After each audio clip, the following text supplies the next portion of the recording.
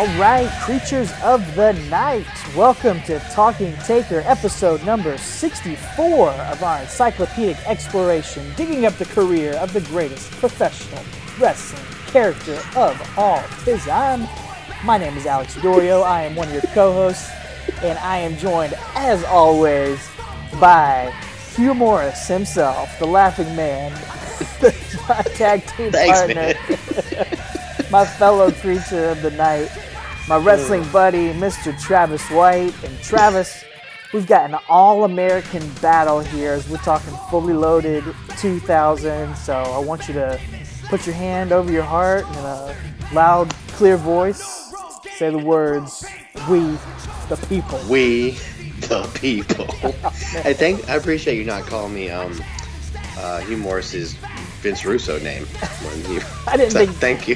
You would appreciate that. I would not. Cover your drinks. Anyway, yeah, man, here we are, fully loaded 2000. Dude, I love this show so much.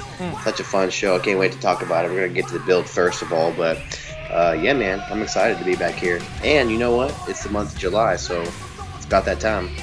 It's about that time. You know what that means.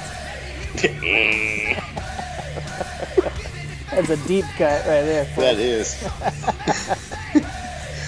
We are talking the July WWF pay-per-view fully loaded 2000 here. Very interesting show, as you mentioned, a fun show.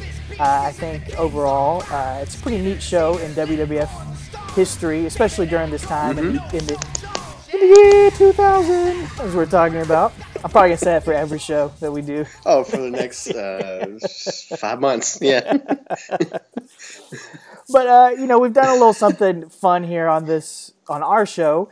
Every July, we've kind of looked at the state of the professional wrestling business and really mainly the state of WWF versus WCW here and the war. It's just kind of been interesting to see the shows that both companies have been putting on during this time and how it's sort of told the story of their rises and falls over this time. And I think this year here is no different. And it's honestly basically the last year that we can do it. This will be the last year that WCW is in business during the month of July.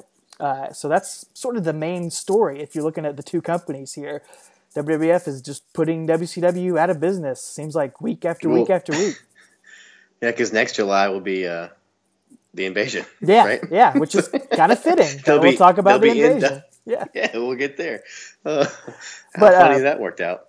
This show that we're covering right here, fully loaded, it's sort of, they don't talk about it this way, but when you look at the card, it's a show built on building up new stars because we've got three of the biggest new stars of this era, Kurt Angle, Chris Benoit, and Chris Jericho. And two out of the three of those guys were in WCW at this time last year. Chris Jericho basically had finished up, but he hadn't debuted in the WWF yet. But Chris Benoit was in WCW back then. But these three guys, they're the new blood for the WWF, and they're all put in really big matches. They call this pay-per-view, they say it has a triple main event, and those three guys are a part of that triple main event. So it's really cool to see the WWF focusing on new guys and building up new stars. We've talked about that's why they put WCW out of business, because they're focused on their guys, not on celebrities and shock value and all that sort of stuff.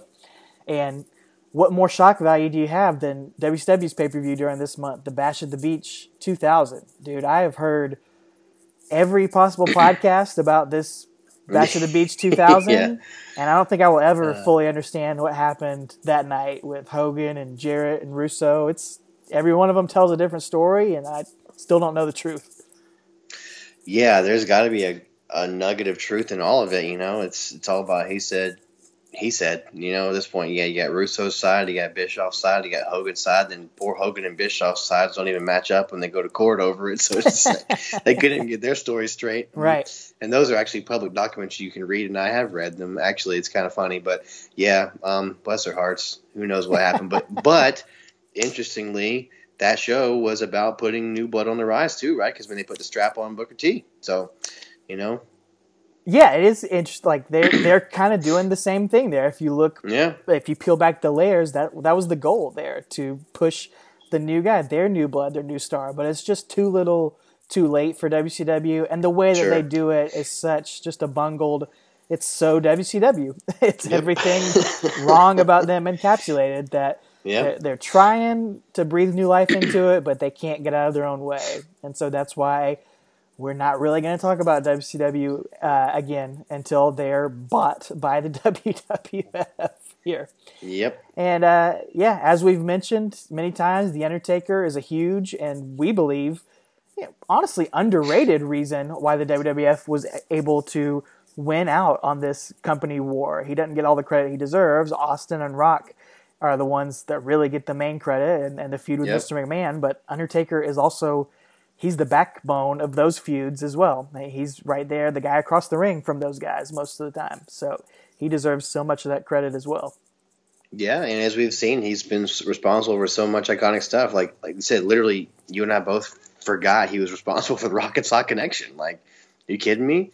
That sent Mick Foley's career on a whole new trajectory, So, it's just amazing how he's just in there and has his fingerprints on so much stuff, but he doesn't take the credit for it, and he doesn't get the credit for it either, No. He's a humble guy, man.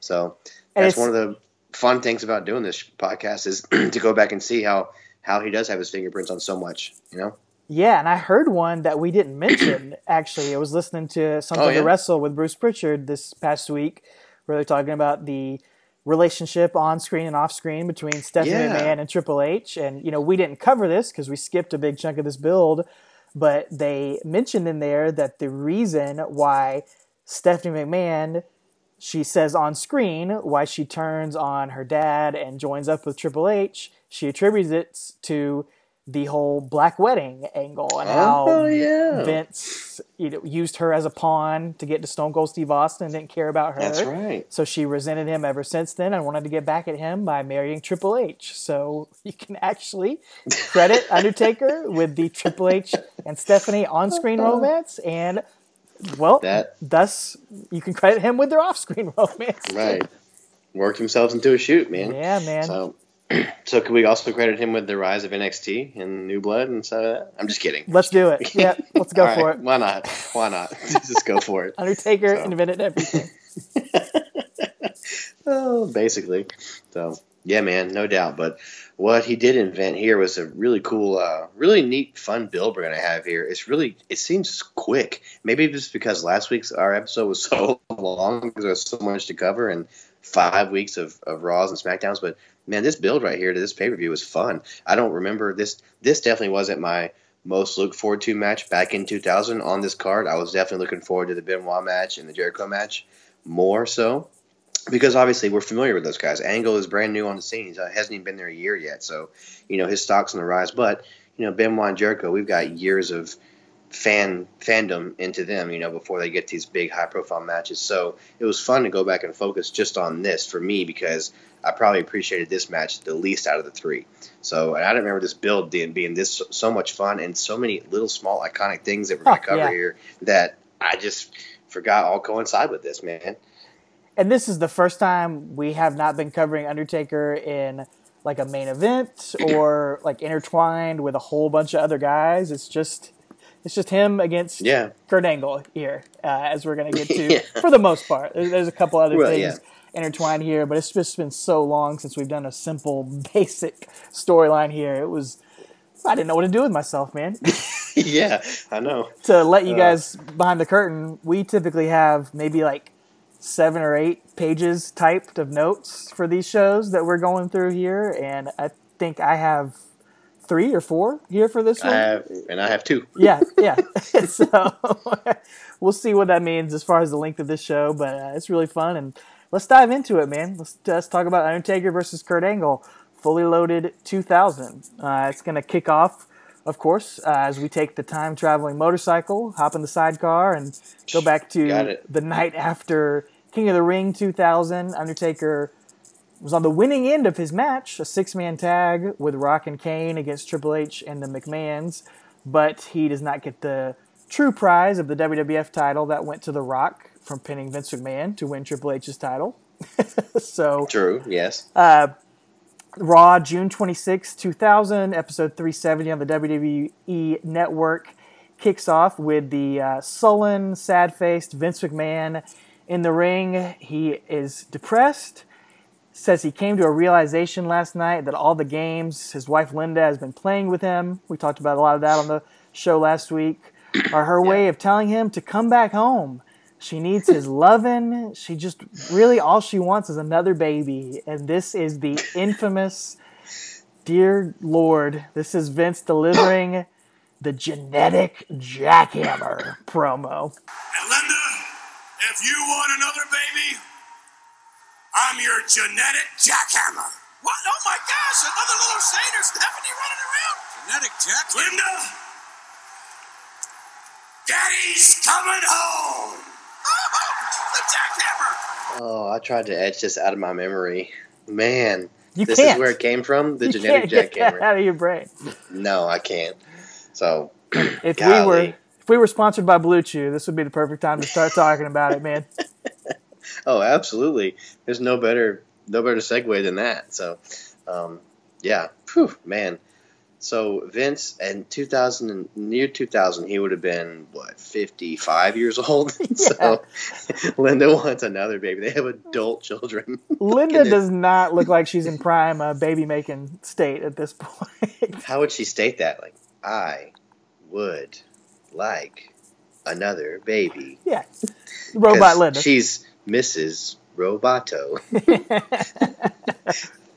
Well, yeah, The Rock is actually in the ring the entire time for this promo because Vince McMahon interrupted him, and The Rock is nice enough to send Vince on his way with a rock bottom out of the company for a while. So that's going to write off Vince for the rest of the summer. Yep, yet again. And get rid of that for a while. But, man, there's a lot going on this show.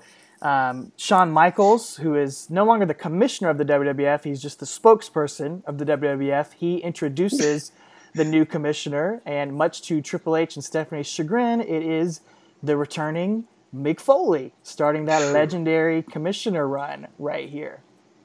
Dude, then talk about some of my favorite stuff, man. Oh. This is the best, dude. A lot of it's on this episode of Raw. Yeah, and he's even said this is probably his favorite time in the WWF is when he was commissioner in 2000, So, I mean, he's gone on record saying that on podcasts or on his stand-up stuff. So, and I can't agree more, man. It's so much fun. And, dude, all this stuff he's going to have here with Edge and Christian, and just a blast, man. It's so much fun. So much fun. And, dude, he does this segment in the ring with Triple H and Kurt Angle. And, God, dude, I don't want to be cynical and sad, but it did make me a little bit sad just to see these guys in their primes and hear how not even just the way that they move, but the way that they talk is different than they do now 20 years later when they're all still on TV. Foley not as much, but Triple H and Angle every week. It's just, man, it was, I'll be positive and say it was great to see them here in their prime. So it's just fun and, God, it takes you back. Really does. Oh, yeah. It's hard to believe it's 18 years ago and these guys are still on television. Oh, my goodness. Later on... That would have been like in 1996, like in NWO started, having someone from 1978 still on the TV. Isn't that crazy? Promos and wrestling. That's just to put that in perspective for people. Wow. Anyway. Later on in the show, we get I'm going to go ahead and nominate this for our Vince Russo Memorial Broment of the Week. We introduced this segment last week. I'll go ahead and reintroduce it because we are in the year 2000, in July 2000 here. Vince Russo, the head writer of WWF for much of the Attitude Era, has been gone for almost 9 months at this point. And yet, going through so much of the year 2000 and going forward, we're going to see a lot of moments that you might think in your head, oh, that's a classic Vince Russo moment. But no, you cannot attribute everything terrible and ridiculous and stupid to him, okay?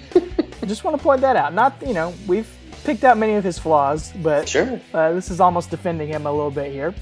So in our Broment of the Week right here, the King, Jerry Lawler, representing the Cat, wrestles Dean Malenko, representing Terry Runnels, in an over-the-top, off-with-her-top match. Wherein the two men are trying to toss each other over the top rope And when they do, their female representative must take off an item of clothing until ultimately she becomes topless. Wow. And Vince Russo is long gone. He did not responsible for this. Nope. Completely. Wow. I did not remember this match. Oh, I remembered it because I was on the edge of my seat at the age of 14. Oh, now I do remember. Isn't this? Wait a second. Who wins this match? I believe Jerry Lawler wins, so Terry takes off her top, but she is censored. That's right. By Steven Richards in the debut of The Right to Censor. Dude, sigh all you want. I love The Right to Censor. Oh, come on. You gotta be kidding me. No way. You remember I made them on my No Mercy. I put all these other guys in the faction with it. That was great, dude. They were great, man. Right to Censor is number 2 behind IRS for me, as far as the worst characters and gimmicks of all time. Oh, no way. Yes, no way. Oh, it's so boring. It's so I love stupid. Stevie Richards. He had a fresh haircut and everything. Too. Great. I do not love The Good Father and Bull Buchanan and Ivory and Val Venus. Ugh. You're right. Yeah. I can't stand it, man. But I do remember this was where he debuted, right? He came and covered her up. Yep. So, yeah, I do remember that. I don't remember the match. I was probably watching Nitro, honestly, that I flipped over thinking about what was going to happen. And then saw Steve Richards came out and probably got mad heat from me, so... I don't know why this match type never made it into one of the video games, man. Why did they not have a over-the-top, off-of-the-top match in there? Oh, we could put Pat Patterson and Joe Briscoe in there. Ooh. Dude, I just want to... Can you imagine doing something like this in 2018? No. We've come a long way. We just had the first ever all-women's pay-per-view, and 18 years ago we were having off-with-her-top matches. Oh, that's crazy to think about. It is. So getting to The Undertaker, who we're doing this show about, we get some legendary, in my opinion, backstage segments with Edge, Christian, and Mick Foley, where Edge and Christian are sitting on some recliners backstage. They want Commissioner Foley to go get them some sodas, because sodas rule. They reek of awesomeness, and they're asking Commissioner Foley to get them a dressing room. And look, Nick, the problem is The Rock has his own locker room. Yeah. The Faction, they have their own locker room. Who? That doesn't matter. What does matter is that tonight the tag team champions had to change with the rest of the boys like a bunch of cattle. Listen, guys, I happen to be a 3-time former WWF champion and a hardcore legend. I never had my own dressing room. Nick, you never change your clothes. You just wrestle in what you're wearing. That's a good point. Which is just a shoot comment. Yeah, Mick's like, that's a good point.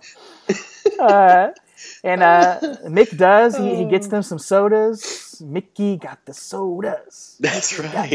That's his episode? That's this episode. Oh, man. my goodness. But he casually mentions, as he drops off the sodas, that he's booked Edge and Christian in a non-title match against a couple of guys who are having some personal problems, and wants to try to put them together to work things out. And those two guys would be The Undertaker and Kane.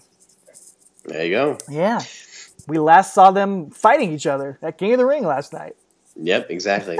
Well, that helps me because, as we mentioned last week, we kind of split up this build because it's just a lot going on. And so you're covering these Raws, I'm covering SmackDown. So that helps me realize why on SmackDown they're going to team up. So basically it's just because they're disgruntled brothers who can't get along. So, okay, that makes sense. Dude, although doesn't last very long. It does not last too long. But that's Mick Foley's strategy, man. He did the same thing when he put the bar together a couple years ago. Sheamus and Cesaro. It's his go-to. We also get some clips of a WWE house show at MSG the past weekend before the show, and it is all focused on our future president, Donald Trump, sitting in the front row, taking in the show. There you go. So, yeah. The only man in the Oval Office to also be in the WWE Hall of Fame. So far. There you go. So far. Yeah. So far. We'll see what happens in the future. To get Drew Carey for president. Anyway, let's move off from politics. The Undertaker and Kane, we get to see them walking backstage, and Undertaker offers Kane a pull of chew from out of his bag, and Kane, in a very noble move, just says no. So, props to Kane. We do not endorse tobacco use here on Talking Taker, so good for Kane. Right. Edge and Christian are very upset that they have to wrestle. It's really cool the way that they sell it. They don't do their 5-second pose. They're acting just very pissed off and like a little intimidated that they got to face Undertaker and Kane, and rightfully so, because the demonic duo squash Edge and Christian, toss them around like rag dolls, and Edge and Christian are the tag team champions at this point. Just want to mention that. It's a non-title match, but they just dominate. Undertaker wrestles with just a fat dip in his mouth the whole time, like he's Skinner from back in the early 90s. And they finish Edge and Christian with a double choke slam here. Absolutely destroy them and wreck them, and seem to have worked out all their problems. Yeah, did they? I guess. Got it out of their system. All the tag team champions. Yeah, dude, I don't have a brother. Yeah, you have a brother. I do. I'll never understand Undertaker and Kane's relationship, man. They must have the weirdest brother relationship ever. Maybe you can speak more on that. Well, I can't, because my brother and I have never tried to burn each other or set each other on fire. That's not normal. He's never offered me dips, so I never had to say no. Yeah. I don't really understand these guys. So, even though I have a brother, I don't get it. But you know what? Anytime we did fight, we got over it in about 10 minutes. So I guess I do understand that part of Kane and Undertaker's things. Lastly, I'll say the main event is maybe the best thing we'll cover on this show. Really doesn't have anything to do with Undertaker, but it's Triple H, Rock, and Kurt Angle in a triple threat match, and it is pay-per-view quality, man. 15 minutes. Well, they go all out on this Raw main event. I highly recommend watching it. Rock wins, and by doing so, he is the champion, but the stipulation is that Kurt and Triple H cannot be number one contenders because he beat them here. Well, until August, because that's the main event of SummerSlam. Yeah, not for Fully Loaded, I guess. Yeah. Oh, yeah, I'm just kidding. Yeah, it's just funny that I forgot that was the main event of this show, and then, it's the main event of the pay-per-view, so. It's excellent. Coming up. Yeah, I do remember this match, actually. This was, what a great episode of Raw, man, that was, just top to bottom. So much stuff. Sorry, I went on with it, but so much stuff I loved on there. Yeah, absolutely, dude. Well, that brings us to SmackDown 45 on June 29th. So we get the replay. We see Taker chokeslamming Shane through the announce table. So did they even play that on Raw? I don't think they did, but they opened up the show of SmackDown with that and it doesn't lead to anything. So it's just crazy. So we get to see Edge and Christian interact with Commissioner Foley, which again, amazing segments because. There's just so much good stuff, and he books Christian versus Kane for this night, and Edge versus Taker. So they're going to have singles matches, which that's just a go-to booking thing. You got the tag match, you book them in singles matches. It's just easy booking. So anyway, Christian actually beats Kane after he hits a concerto, which.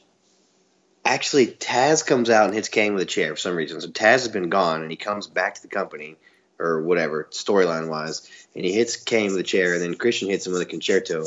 And I just wrote my notes did that ever lead to anything with Taz and Kane? I can't remember it leading to anything. It led to Taz. He ends up fighting Al Snow on the pay-per-view. He fights Al Snow, yeah. But he attacks just random people all month, and he cuts a promo on the Go Home Raw about him. He's just wanting to remake an impact because he feels like he's been overlooked. So he's just attacking people randomly and wants Commissioner Foley to put him in a big match. So he ends up fighting Al Snow.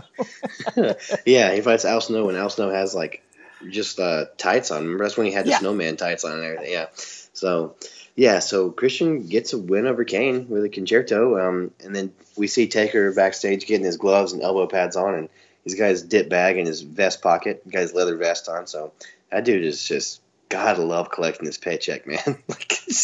Dipping on the job, riding your bike to work day, don't have to change out of your biker clothes. What a great. We mentioned that Linda signed him to a wonderful contract. Fat contract. Yeah. So she said, "Fat dip, fat contract." So he's living the dream, man. So squashing dudes. Yeah, exactly. Well, basically, he's going to squash Edge here and then win with the chokeslam. So, and I just, in my notes, it's just neat to see how 8 years later on SmackDown, for the whole year basically, that's going to permeate the whole year of 2008. You know, you got on Raw, you got Jericho and Michaels taking over the whole year, and you got on SmackDown, not quite as talked about, is Edge and Undertaker the whole year basically too. So neat stuff, just a little precursor. Obviously, I mean, Edge is a glorified jobber here, unfortunately. So, but then afterward, Edge and Christian are going to double team Taker, and then Kane comes out to make the save. So like you said, they've worked over their differences in that squash match on Monday, and Kane chokeslams Christian, and then Taker is going to debut his new finishing move. He's going to hit the last ride powerbomb on Edge. They don't call it the last ride, but he does the thing where he picks him up like a wedgie basically and lifts him up. And dude, just watching, I never understood how anyone wanted to take that slam. Like I'm not sure they did. Like contrast that with Diesel's powerbomb. Diesel just picked you up and like let you go. Like, he didn't like jackknife you down hard, but this is brutal, man. And I never got it back then in 2000. I don't get it now, but yeah, apparently. So, in a fun little piece of trivia there, Edge is the first one to take the last ride powerbomb. So, cool. Well, I'll tell you what, in our very few weeks of wrestling training, I never got the wind knocked out of me more than when our friend Josh picked me up and jackknife powerbombed me and dropped me. What is he? Josh is what, 6'3", maybe? Is that right? Yeah, probably 6'2", yeah. 6'2", something like that.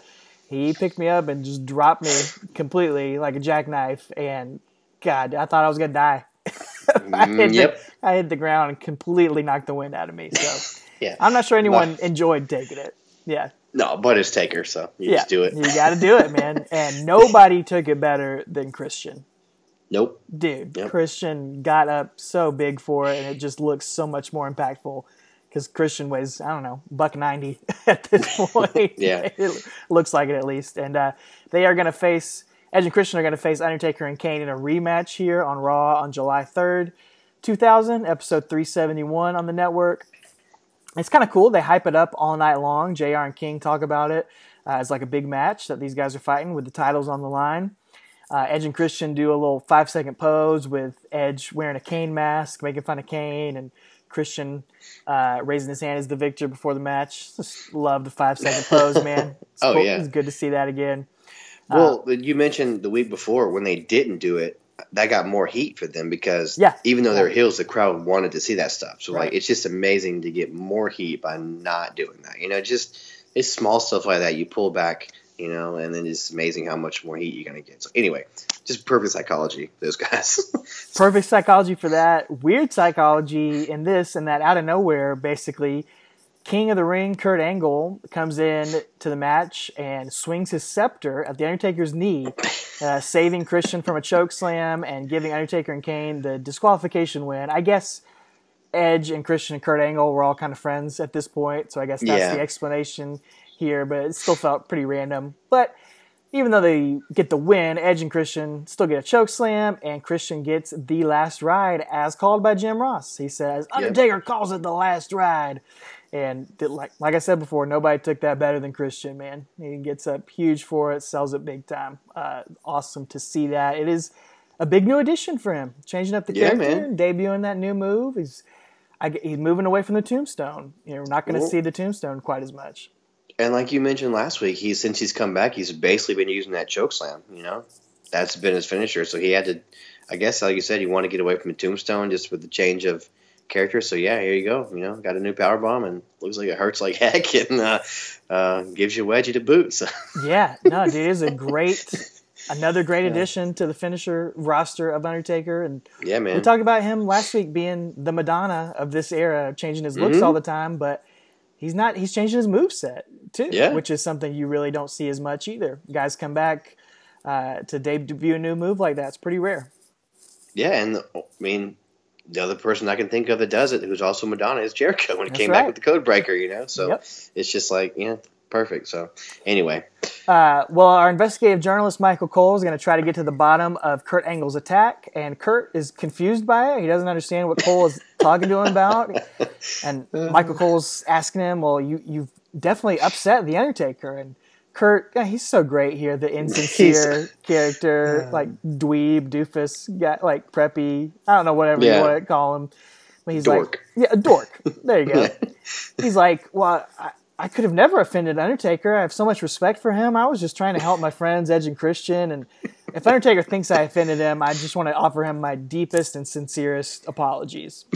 So that's really, it's interesting here because Kurt Angle's feuding with Undertaker, but he's also feuding with Triple H at the same time. And that's the beginnings of that love triangle with Kurt and Stephanie and Triple H. That's all going on at the same time that he's building towards a pay-per-view match with The Undertaker. So we don't need to talk about all of that stuff. We can move on because it really doesn't intersect, except just that Kurt Angle is pulling double duty feud-wise throughout a lot of these shows. So take us to SmackDown. Well, and you think about it here. Yes, you're within your first 12 months on the main roster, and your top two feuds going on right now are with Triple H and The Undertaker. I'd say somebody's got good big plans for you, you know? Like, I mean, seriously, it's crazy talk, man. So, and again, everyone, and by everyone, I mean literally any podcast or interview I've ever heard say that no one's ever seen someone pick up the business faster than Kurt Angle. And he got the character stuff. He got the wrestling, obviously. I mean, he got it all. So it's really cool to see him so young here. And like I mentioned last week, I hated him because I was supposed to. So good. He made, like, I didn't hate the guy. I hated the character because it was perfect. He was a perfect heel. He made me hate his stupid doofus dork, you know, but he could wrestle, but he was like perfect heel. I got so mad when he won the title. Like, I got angry like I was supposed to, like, because he was a heel. And so just watching this all has brought back some great memories. So speaking of great memories, I have a great memory about this SmackDown I'm about to talk about. This is SmackDown 46 on July 6th. And Angle beats Jericho in the opening match. And then afterward, we see him celebrating and catering. And by catering, I mean it's literally one table. And it has like a bowl of popcorn, some soda, like cartons of milk, apparently. So of course, I guess the boys all hang around with popcorn and milk. So anyway, hey, it does the body good. It does. Angle grabs his milk and he's throwing it over his head behind him, and it's his celebratory milk, and it spills all over the motorcycle that is placed behind him. I guess Taker wanted a nice spot at the buffet in memory of Paul Bearer, so he pulled up right there in catering. May Paul Bearer's career rest in peace. But he pulls up, and then we get a re-debut of one of our favorite ancillary characters here. We get Mideon, Dennis Knight. He looks like he came from the local 81. Again, looks like he could be part of Biker Gang. He's got black everything on, dude. And I noticed behind his right ear, he's got a BSK tattoo. Oh. So I'd never seen that before. So yeah, I don't think I have either. But he walks up to Angle, and he goes, and you thought Bo Buchanan's accent was bad. He goes, I'm trying to do this justice. He goes, dude, I hate to break it to you. That's Taker Scooter, man. Yeah, I did it again. I am the king of the ring. Do you believe it? Whoa! How about it? Hey, dude. Look behind you. Look behind you. Mideon, tell me this is your plan. Please tell me this. Dude, I hate to break it to you. That's Taker Scooter, man. Well, I mean, he is a hog farmer from Arkansas. And if you drop that actual quote from the WWE Network next to mine, you probably couldn't tell the difference because it sounds just like that. That's Taker Scooter, man. So, and speaking of Scooter, it's going to lead to something else. But Angle basically just bolts. He gets like, he's like, oh no, he knows he messed up. He runs outside, and there's a taxi dropping off like a worker for the building or something. She just gets out, and he hops in, he goes, just take me, please. This is so good. Just tells the cab driver to take him anywhere. This is so good. And then we see later on, we see Mideon. I guess he still can't, he's part of that dark side still, dark side rules match. So he's part of the dark side, and he walks Taker to his vandalized bike, walks him up there, and he starts twisting the truth a little bit. He's like, I was telling Angle to stop, man, and he just didn't stop. He kept going, and Taker grabs him by the shirt, and Mideon's like, dude, I came and got you. Don't shoot the messenger. I'm just like, oh, this is the most mic time he's gotten in a long time. And you just sound like the dude from Office Space is what you sound like right now. Hey, Peter, man. Peter, man. What? Check out Channel 9. Chick looks like Ann. Anyway, you know what? It's probably based off of that. It came out the year before this, I think. So that's your go-to Southern voice. Oh yeah, even though I'm from the South. But anyway, Taker's disgusted. He looks on in disgust, and then Later on, we get Kane and Taker versus TNA, which doesn't sound like a great match on paper, but watching these four dudes slug away at each other was actually really cool, man. Again, it's not a 4-star, 5-star classic, but it was just cool. And Taker, he's so freaking good at his character, man. Like, he is extra on in this match. Like, he is just selling the fact that he's ticked off because his bike got messed up, so he's just playing up that bad mood, going after the referee. He hasn't lost that part of his character, still intimidating the ref and stuff. So it's just great. And they basically hit a double big boot on Albert. Kane chokeslams him and then pins him. And then just for good measure, Taker gives Test a last ride, which Taker gives Test a last ride. Yeah. Test's a big dude. Yeah. I mean, he was supposed to be the second coming of Diesel, according to Vince Russo, but he wasn't, as we all know. But that's a big dude to get up in the last ride. So really impressive. Man, who would have ever thought that Albert would be the one training the next generation of WWF superstars? Not me from watching this stuff. Not me. Especially when he's in X Factor. Oh man. God. Raw, July 10th, 2000, episode 372. Undertaker arrives at the arena, just rolling through the backstage area with no regard for human life, just completely driving through a building of people doing work on his motorcycle. He rolls out to the arena. Undertaker says, "I ain't about a lot of talk these days." Then he proceeds to cut a very long promo. Oh no, was it Triple H school? Says that when somebody pisses me off, there's going to be hell to pay, and nothing pisses me off more than a punk who's afraid of a fight. Says Kurt Angle, American hero. If that ain't a big load of crap, I don't know what is. Dang. He recaps what happened. Kurt stopping him and Kane from winning the titles, pouring milk on his brand new Titan motorcycle. You pour milk and food on my brand new Titan motorcycle? Not a good deal. It was fresh milk. And you don't even have the common courtesy to clean it off. Take us. That could have fixed everything. He just wiped it down. Yeah, there's no use in crying over spilled milk, man. Just clean it up, dude. Just clean it up. Undertaker says, "I ain't hard to find, man. 6'10", 350 pounds, usually kicking the crap out of somebody." So I love this guy. Dude, yeah. I love this Taker. He doesn't buy Angle's apology. It says he just wants to give him a butt whooping here tonight. So that brings out Kurt Angle, who gives him another apology. First of all, Undertaker, I would like to apologize for ruining your tag team title match. Now that's a class act. For soiling your motorbike with milk. Motorbike? As they would say on the streets, my bad. Hey, he's with it. He's hip. My bad. Oh, he's hip. He's as hip as I am. He's so good. He's great. He's so good. But it's so funny to hear them, because he didn't get it when he first came in. Like when he very first debuted in 1999, he was like, "There's no way people will boo for me. I'm an Olympic gold medalist." Like, and I'm not going to lose to anybody and all this sort of stuff. And just it clicked really quickly for him, though. He said, Kurt Angle says, "I understand you wanting to have a match, and I don't have a problem with wrestling you, but a match of this status, a main event level match, can't be wasted here in San Jose." So he says they should fight at Fully Loaded. But he says he really doesn't think anyone in the world would ever want to see that match, basically trying to talk his way out of it. The crowd, of course, disagrees with it. It says they definitely want to see it. Kurt says, think about it. You've got an American hero versus the American BA. That would just be un-American for them to fight against each other. So Kurt offers to help Undertaker clean up his image. So since Undertaker won't accept his apology, he's got something else for him. And Kurt walks to the back for a second and then rides out on this Vespa scooter with a giant helmet and goggles on. I'll never forget this. Iconic moment, man. It's so good. He says, "Forget about that Roadhog gas-guzzling rocket monster that Titan formulated for you. Instead, take a look at your brand new sleek scooter."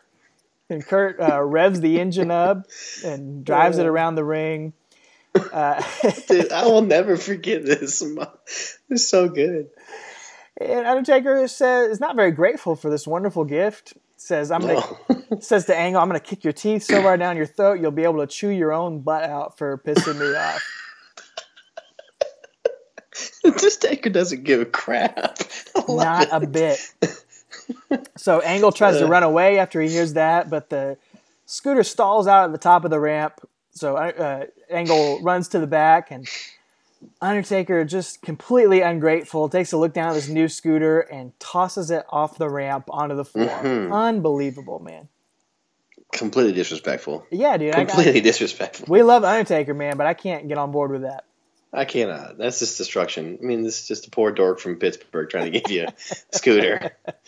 Oh. Well, you know what? That's storyline advancement, though. That's for sure. It's great, and it's good. It's comedy, and we've seen the rise of that. You would never see the Undertaker involved in a comedic storyline like this, but the business has changed. We're seeing it with Mick Foley and his commissioner role, and Kurt Angle using comedy. It's a big chunk of what he's doing here. It's really interesting to see that.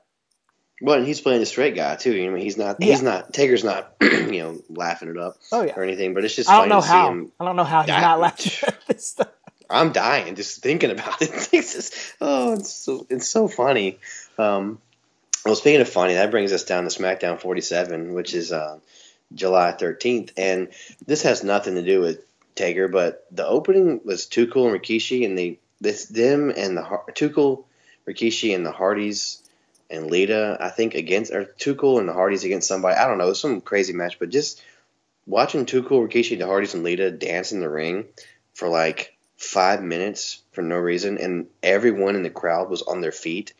It was surreal to me, man. Just like how over these guys were. Like you mentioned last week, it's just nuts. And watching the Hardy Boys do their white boy dances, like it was so good, man.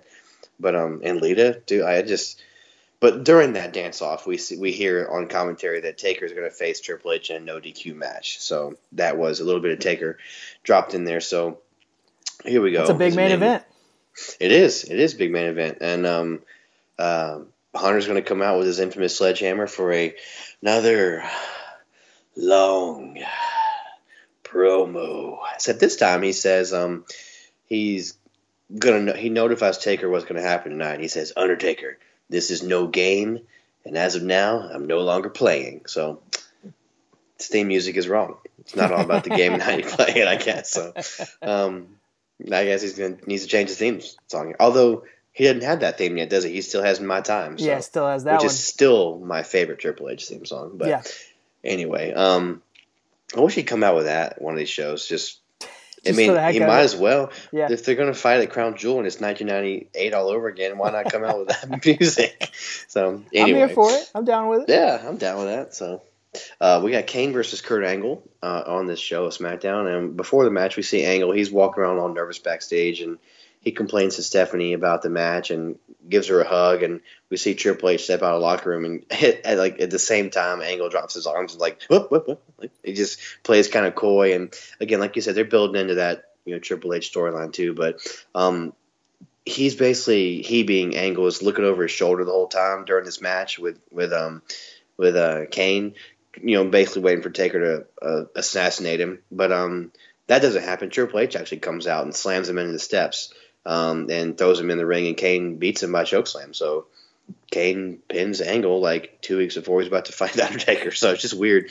The main event then is Hunter versus Taker in an ODQ match, and dude, Taker's got a black baseball cap on. Did he have that on any of these Raws? He's had it on a few of them. Yeah. Okay. Yeah, he's rocking it during his entrance, man. It's like a day at home, man, for this guy. It's just great. But this match it's a really cool like brawl and really hot crowd, man. Especially once down the end of the match as it breaks down, Taker gets his hands on Stephanie, kind of gives her the old goozle and is going to chokeslam her. And that crowd, dude, like I said, everybody's on their feet, man. It's just nuts. And really physical match. These two, I just can't put over their chemistry together, which I still think carries over to today. Even though that match of SmackDown Under wasn't like a Matt Classic, I still think they had great chemistry 20 years later. So, but anyway, this match breaks down at the end. Angle actually comes out and he grabs Triple H's sledgehammer from the side, of the ring, and he goes to hit Triple H, who ducks, and he just wallops Taker in the face with it. And Taker takes a big back bump and gets pinned by Hunter. So on this episode of SmackDown, we've seen Kurt Angle and Undertaker lose clean. I mean, not clean, but take pinfall losses, which pretty rare for Taker. He didn't take a lot of pinfalls, even if they were kind of ugly like this. So felled by the sledgehammer that he helped introduce. Exactly. Yeah, that's like some Shakespearean stuff right there, man. Well, he does the Shakespeare pose. So he does. That's true. So, but Angle can't believe himself. He leaves all upset. He's didn't want to upset the Undertaker, so he can't believe himself. So I'm sure that leads us into what happens on Raw a couple days later. Yeah, so we've got the go-home week for the pay-per-view. Starts with Raw, July 17th, 2000, episode 373. The Undertaker interrupts Commissioner Foley at the beginning of the show, and I just thought, man, how things have changed over the past 4 years between these two guys. Golly, yeah. Crazy to think about all they've gone through. And Undertaker brings that up, says, Mick, you and I have been through many years and many wars, so you ought to be able to understand the disrespect Kurt Angle has treated me with lately and how much I don't appreciate that. So Taker asks for a match between him and Angle tonight. Taker's brother Kane interrupts and sticks up for his brother here, man. Says, you do not want to see the anarchy and chaos if you don't give my brother what he wants tonight. So this is a weird little segment here because Kurt Angle interrupts on a Titantron. He doesn't come out on the stage. Apologizes for all the misunderstandings, says he was just trying to hit Triple H with the sledgehammer on SmackDown. And Foley decides to make a match between the Brothers of Destruction and Kurt Angle and Triple H for Raw tonight. And then Triple H also interrupts, also on the Titantron. So they have a split screen on the Titantron with Triple H in one room, Kurt Angle in another room, Foley, Undertaker, and Kane all in the ring together. It's really just oddly done here. Yeah, what's the point of that? I don't really know. They weren't out of ring space. There's only 3 guys in the ring. And then it just devolves into Triple H and Kurt Angle cutting promos on each other, saying they don't want to team with each other, and that Triple H threatens Kurt Angle, if you don't hold up your end of the team tonight, you'll end up a bloody mess. I'll be the last man standing tonight. So that was a little weird, and it's kind of making the focus more about that than on Kane and Undertaker here. And that's the story of the match as well. It's really all about the tensions between Angle, Triple H, and Stephanie. They have a bunch of backstage promos all with each other during the night. But before the match, in a callback to the first show we covered here, Kane and Undertaker are walking backstage, and just the sad, tragic downfall of Kane here, man. Kane pulls the bag of chew out from his belt buckle and tosses it to his brother, The Undertaker. So it sadly looks like Undertaker has brought Kane down to his level. Man, I hate to see that. Yeah, that is sad. Sad. Don't do that to your little brother. Come on, like I said, man. my brother's never offered me any dip. I appreciate that. I never tossed it to him either. So. Just say no, kids. Exactly. Come on, man. Undertaker ends up chasing Kurt Angle up the stage, out of the arena during the match, and Kane actually picks up the win over Triple H for his team after Chris Jericho distracts Triple H. So it's really not much of a match, and really it's playing more into Triple H and Chris Jericho and Kurt Angle and Triple H and that sort of stuff, more so than Undertaker and Kurt Angle. So yeah, that's how Raw ends, and that takes us to the last SmackDown before our pay-per-view. Yeah, man. SmackDown 48, July 20th, 2000. This is the go-home for Fully Loaded. I guess it's, 3 days before? So Angle comes out and cuts an in-ring promo. He's not on the Titantron. He's actually, or not on the Ovaltron. He's actually, why do they call it the Ovaltine? The Ovaltron. Anyway, sorry. It popped in my mind. Had to say that. He's actually in the ring, and he says he's had a revelation. He's like, I'm an Olympic gold medalist, and over the last few weeks, I've been scared of a man who rides on a bicycle. Which is just, his delivery of it is perfect, because he's so serious. And he's like, I'm not scared of Undertaker anymore, and he wants a match with Kane, which is a future WrestleMania match, by the way. Wow. Remember that? Yeah.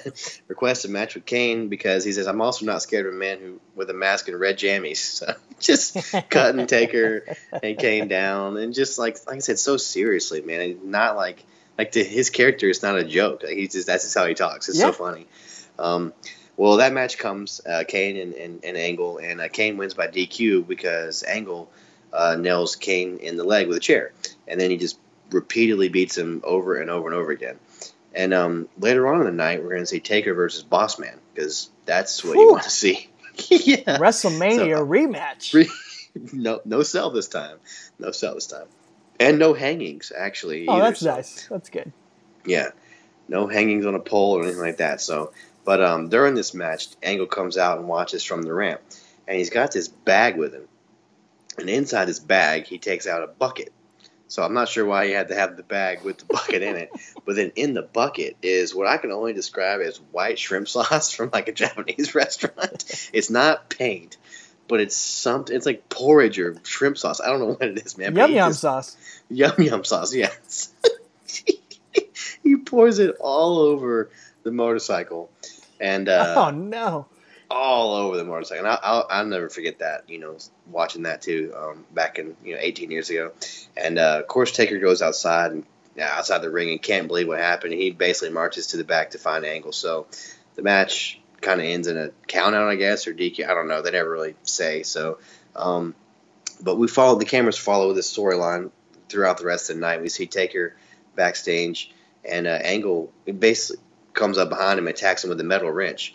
Like from enormous. Oh yeah, it's huge. I can't even. It's like the size of that thing that truck thing that Big Show hit Taker with back in whatever that. It's like the size of my couch. It's just a huge wrench, and he annihilates Taker's left knee with it until Kane makes the save. So, and that's going to come into play as we actually get to Fully Loaded. So. But it's really cool though because Angle finally shows he's not afraid of anything. Like his character's been, this dork, but he finally kind of shows some, he's going to get down and dirty now. It started out with the scepter and he was, apologizing for it, but now dude grabs a freaking wrench, the size of, like I said, a small couch and hits him in the leg with it. So, not really a small couch, but a couch cushion. Well, he's a heel, man. Exactly. That's what he does. Exactly. He's insincere, he's disingenuine, and he's going to sneak attack Undertaker, try to get over on him. And that's going to take us to Fully Loaded 2000, July 23rd in the year 2000. There is a promo on Sunday Night Heat. Yeah, good old investigative journalist. I wrote IG in my notes. I meant to write IJ. Anyway, Michael Cole interviews Angle and basically says, do you regret any of your actions? Like he had, earlier in this month. But he says, I got no regrets, and I'll do it again if I got the chance. So, like I said, kind of add a new twist to his character. So, yeah, man, but that brings us into Fully Loaded. So, like you said, it's July 23rd, and it's from the Reunion Arena in Dallas, Texas. So it's got a triple main event, as they call it, with Chris Benoit and The Rock facing off for the WWF Championship. And I remember that being a really, really good match. Mm-hmm. And then Triple H and Chris Jericho in a Last Man Standing match, which I also remember being a great match as well. Probably my favorite Last Man Standing match, probably. Yeah. Just really good. Really good. And then, of course, we're covering Undertaker and Kurt Angle as the third part of that triple main event. Yeah, man. I just remember hating the 2/3 outcomes of the main event. I didn't really care about our particular match we're covering here, but I remember hating the Jericho loss and hating the Benoit loss. Like I said, you and I are both marks of both those guys, from their WCW career. And I had a bunch of Japanese tapes at this time with all the Benoit stuff, and I had some Jericho stuff and Super J Cup. And I remember just being a fan of all that and just really wanting to see them finally break that glass ceiling here. And just them getting to dip their toes in the main event scene was cool. But I agree. I remember just being mad that both of those guys lost and not really caring about this match. But the fact, like I said, the fact they're even in the main event is really cool to see here. So I just remember not being able to wait till it came out on VHS. VHS, yes. Before DVDs, VHS, to rent it and watch these three matches because I was so excited. So I don't think I saw them until later in the year. I got a VHS from... It was like an hour-long best of the WWF 2000. It had I want to say it had the TLC match, first TLC match from SummerSlam. Maybe the tag team tables match from Royal Rumble. From Royal Rumble. And it actually had Benoit and Rock and Jericho and Triple H, both from this pay-per-view on there. And I remember thinking, wow, this is 2 huge matches there, and both on this one pay-per-view. It was cool. They put both of those on that Best of 2000, and they were great matches. Do you remember the poster for this show? It had Austin's face on it, and it had the dice. And I remember even in the early internet wrestling community, people speculating because the dice had like the one on the left had like the numbers at the front were like 3, and then on the next dice you could see a 1 and a 6 was like, I remember people speculating like, oh, it's 316 and he's coming back, like, which he doesn't come back for a little while. Yeah. But I guess another 2 months? Couple months, yeah. 4 months, I guess, 3 months or whatever. But anyway, I remember people speculating because it was kind of weird to see him on the poster. That's interesting. I don't remember that. I remember that poster. I don't remember that speculation. Oh, really? But I remember reading that on those dirt sheet websites we used to read and stuff back in the day. That's some next level nerdiness right there. Oh, that's like speculate. Yeah. Serious dice dork chops, man. to borrow an Edgy Christian phrase. Speaking of dork chops, we get some segments with Kurt Angle and Undertaker sprinkled out throughout this pay-per-view as well. Yeah, so neat. If you go back and watch this show, make sure you watch the whole thing to get all these things in there. Undertaker rolls into the arena after the first match and chases Kurt Angle through the bowels of the arena on his motorcycle. Ends up chasing him basically into the locker room, and Kurt Angle's able to escape. So that's one segment on there. And then, can you imagine how loud that was? He's riding through the hallways of an arena. Yeah. Like, ride a motorcycle through the hallway at your house and see how loud it would be. Like, are you kidding me? He has no regard for human life, like it's you said. So stupid. He doesn't care. But, yeah. Anyway. Investigative journalist Michael Cole interviews Dr. Undertaker, who offers his medical opinion that Kurt Angle is going to need a doctor to surgically remove his foot from his butt. Yep. And at that moment, he sees Kurt on a monitor, like next to him, and he's on his motorcycle. So Kurt is trying to start it, and I guess he, hasn't upgraded from his scooter to his motorcycle. Doesn't know how to, actually start a motorcycle. So we see Taker kind of come and stalk him, and Angle runs away, and Taker calls him the B word, and then follows him, and then Angle's like, "I'm sorry." Undertaker has got to come up with a better security plan for his motorcycle. He really does. We've already seen it get attacked and stolen by Bull Buchanan, and Kurt Angle spilled stuff on it multiple times. Like, it's true. Undertaker's kind of got himself to blame here, man. He's being kind of reckless with where he parks that bike. That's true. He needs to get Midian on the job. Have like Jericho personal security, have Taker personal security. What else is Midian doing, man? Just let him do it. Yeah. A little half shirt with Midian. He just wears it. Oh, it'd be great. He's doing nothing else. So, yeah, man. So then, Angle and Taker play this game of cat and mouse backstage, running around like a Tom and Jerry cartoon, but it's not. That is what it's like. It really is, man. And Angle basically runs around the corner and comes from behind and nails Taker in the leg with that wrench again, that gigantic wrench from Operation. And Taker limps away backstage, really selling that knee, which is, he's just so good at selling, man, like for a big guy. So then we see Undertaker getting up after this, and it's my favorite part. There's one of those signs right there next to him that says, "This department has had no accidents in 40 days," like written in chalk on there. As Undertaker gets up, he looks at that sign and just wipes it off with his hand. So good. Now that was comedy. I don't know why he did that. That was perfect. It cracked me so up. Good. I had to rewind it to make sure that's really what happened. Me too. Me too. Oh, that's so good, man.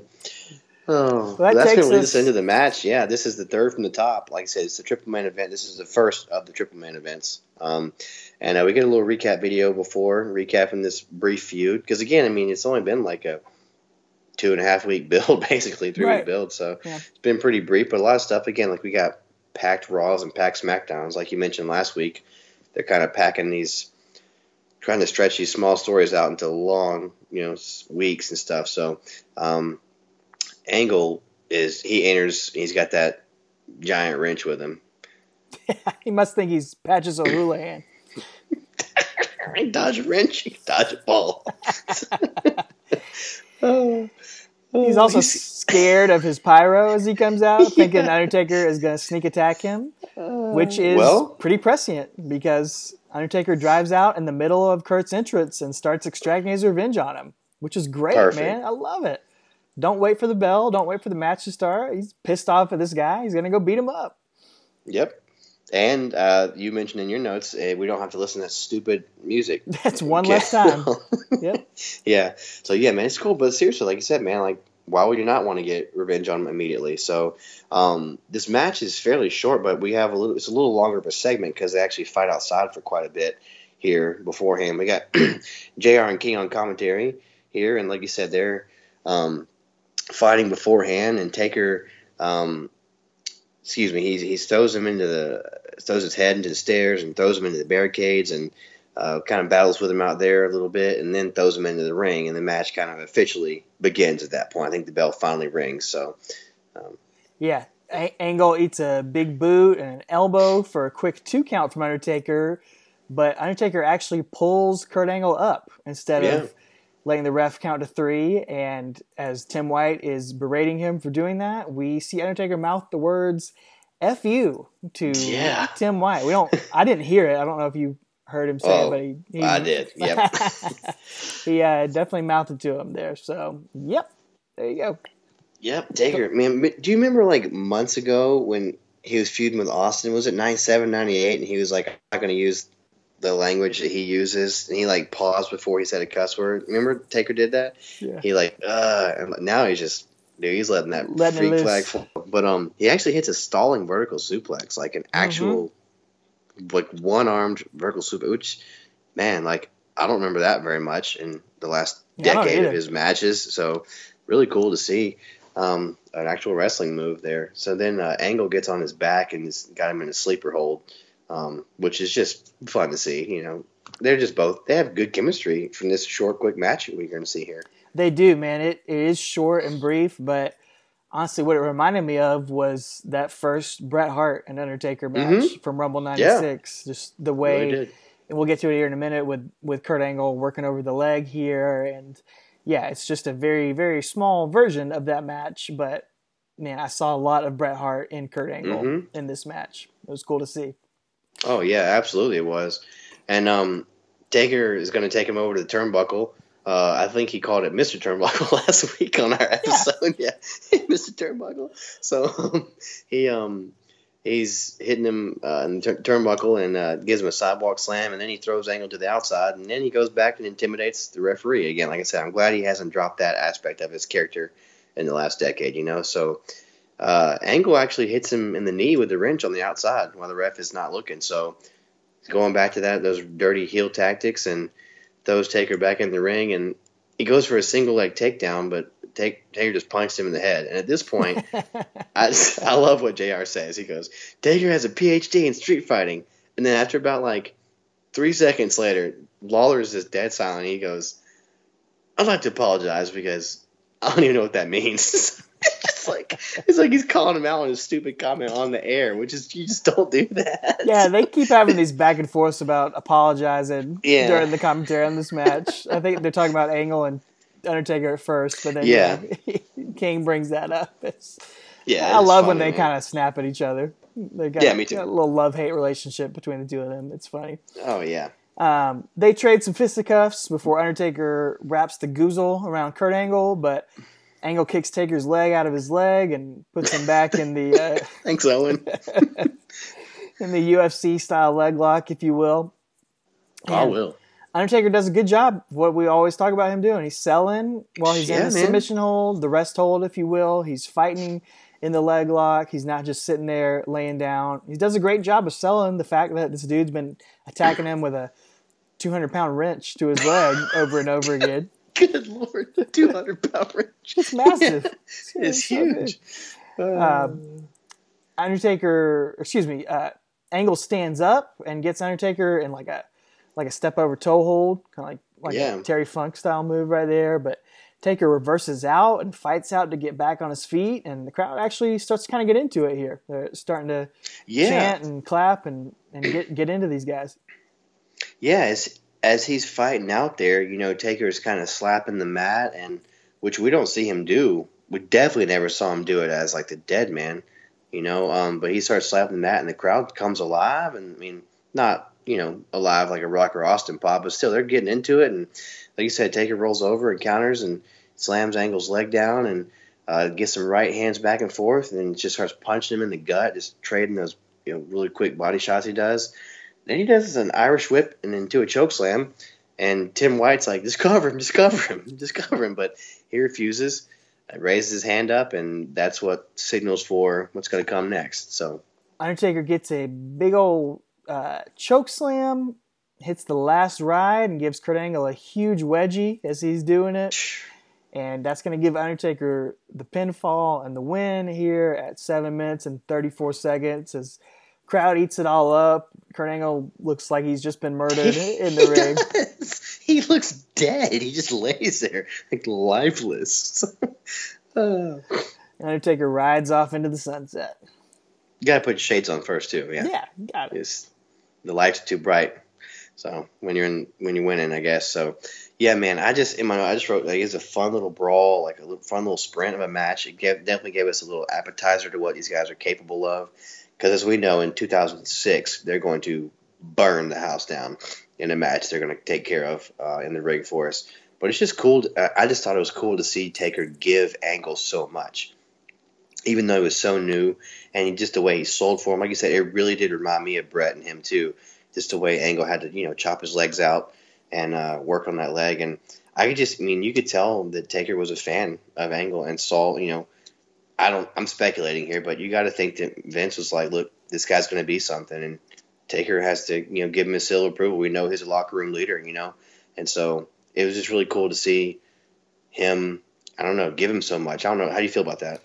It's funny that you say that because I honestly think that I think you're right. I think he did do that, but I also think this was the wrong call, in my opinion, to have Undertaker beat Kurt Angle at this point. Absolutely. Yeah, I agree with you wholeheartedly. Yeah. Well, Kurt Angle is headed to the main event of SummerSlam next month in a triple threat for the WWF title. So why beat him and he beat him pretty convincingly. Yeah, he gave him some offense, but he beat him in 5 minutes here. And I don't get that, man. Have Angle win a screwy match, have him use the wrench or have somebody interfere, do something. Have Kurt Angle get a cheap win.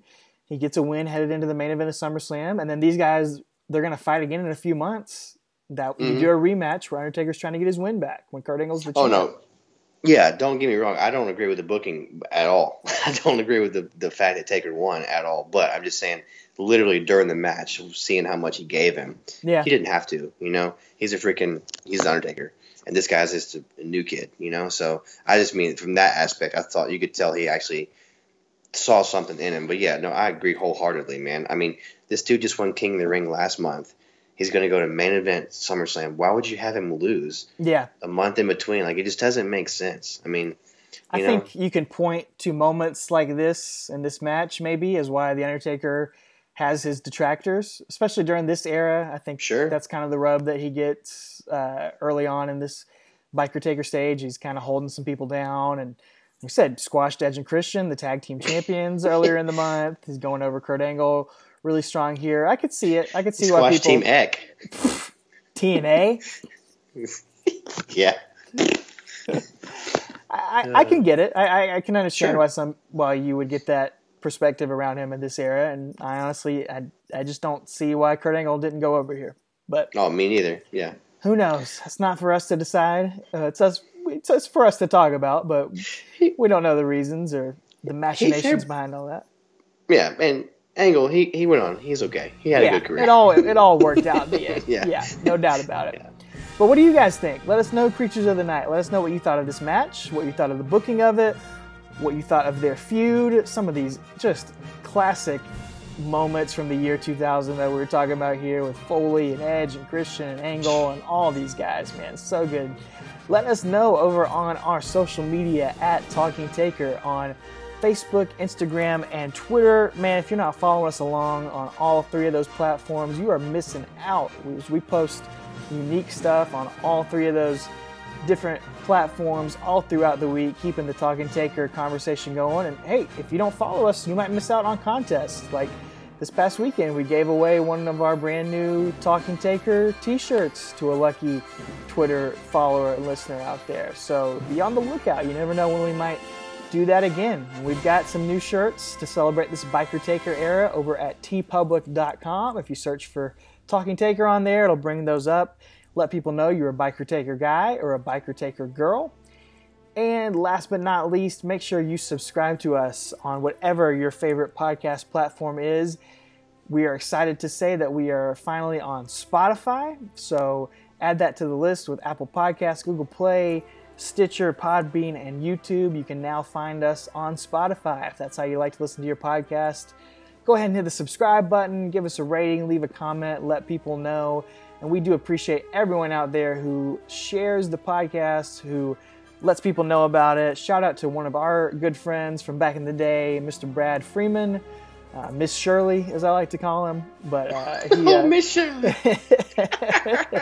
That's a old school podcast throwback, if you will. Yeah. Got to see him this past weekend. Let us know he's a fan and a supporter of the show. So we do appreciate that. We appreciate all of you out there, all you people we've never met before, but we have enjoyed interacting with. Oh yeah, absolutely. We we're just grateful we get, like I said, more than 2 downloads a week. So more than just me and you downloading. So anytime we get new people, and I've seen our numbers go up on Twitter followers and stuff. I think this iteration of Undertaker is very more popular, like you said, than you and I even remembered, because it's definitely not my favorite or your favorite. So, but it's been fun. It has been fun. So far, yeah. So far, so good, man. I'm digging it. So, yeah, share the love. Tell your friends, tell your neighbor, tell your friend's neighbor, whatever you want to do. But anyway, if you were there in Dallas, Texas on July 23rd, let us know what you thought of this. Speaking of that, I do want to say I was not there at this, but I can tell you this, Travis. You always ask if people were there. I was there when Kurt Angle won the gold medal at the 1996 Olympics. I went to the Olympics in Atlanta, Georgia. We're both from Augusta, Georgia originally. That's where we lived at the time. And I live in Atlanta now, but my parents took me to the Olympics in 1996 to wrestling because I was obsessed with wrestling. So we went to go see the Greco-Roman wrestling at the Olympics. And I had no idea at the time who the heck Kurt Angle was, but I was there in attendance during the gold medal round. So I don't have any pictures of it. I don't remember it, but I was there when Kurt Angle won the gold medal with a broken freaking neck. So isn't that crazy, dude? That's nuts, man. Pretty neat. You were there, and then like what that would become. So yeah, man. I've still got my souvenir cup from wherever. Wasn't at the Georgia Dome. I don't remember what arena it was in. Yeah. That they held that part of it, but yeah, man, it's pretty wild, pretty cool. That's crazy, man. Crazy to see. Like I said, we had no idea of what he would become, and here we are covering him. So what's it, 20-something years, 22 years later? So, yeah, weird, man. Cool beans. Yeah, you were there. If anybody else was there at the Atlanta Olympics, let us know. If you were here at Dallas, Texas, Reunion Arena, let us know. We'd like to see what you guys felt about the Triple Man event. Did you agree with us? Because, we'll let you hear your opinions and feedback. So, other than that, ladies and gentlemen, I only got 2 things to say to you, and that is take her easy. You can't do it. That's what I have. Mickey's got the sodas. Mickey's got the sodas. Look, Mick, we've been thinking about this whole Undertaker Kane thing. Sure. And, no. We're not going to do it. I guess you guys didn't read the shirt. Miss who? Maybe this will clear it up for you. Commissioner? What does that mean? It means if you don't do the match, I'll strip you of the titles. What? Have a great match. Mick just gave you so good. Mick just gave you so good. Isn't that funny? Oh, that's hilarious.